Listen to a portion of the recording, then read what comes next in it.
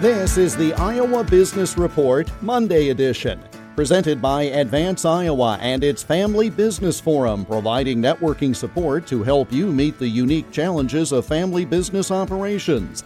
Learn more at advanceiowa.com by clicking on the Family Business Forum tab.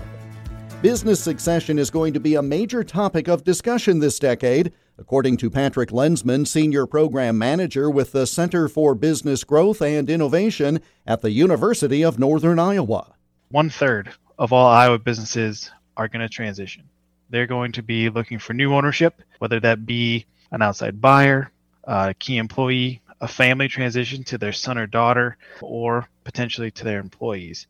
There are a couple different structures that you can set your employees up for success, keep that company operating and running in your community, in your area, and really add to that economic impact and that, just sustainability, quality of life in those places. Succession and employee ownership through the ESOP or the employee stock ownership plans, and then a worker cooperative are the two options we're looking at.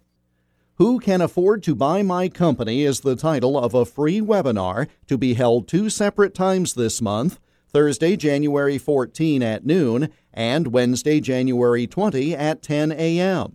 To register or for more information, go to advanceiowa.com and click on the Events tab. The Iowa Business Report is presented by Advance Iowa and its Family Business Forum. The next event in the Forum's Breakfast Series is scheduled for January 15, focusing on next-generation leadership. To learn more or to register, go to advanceiowa.com and click on Family Business Forum.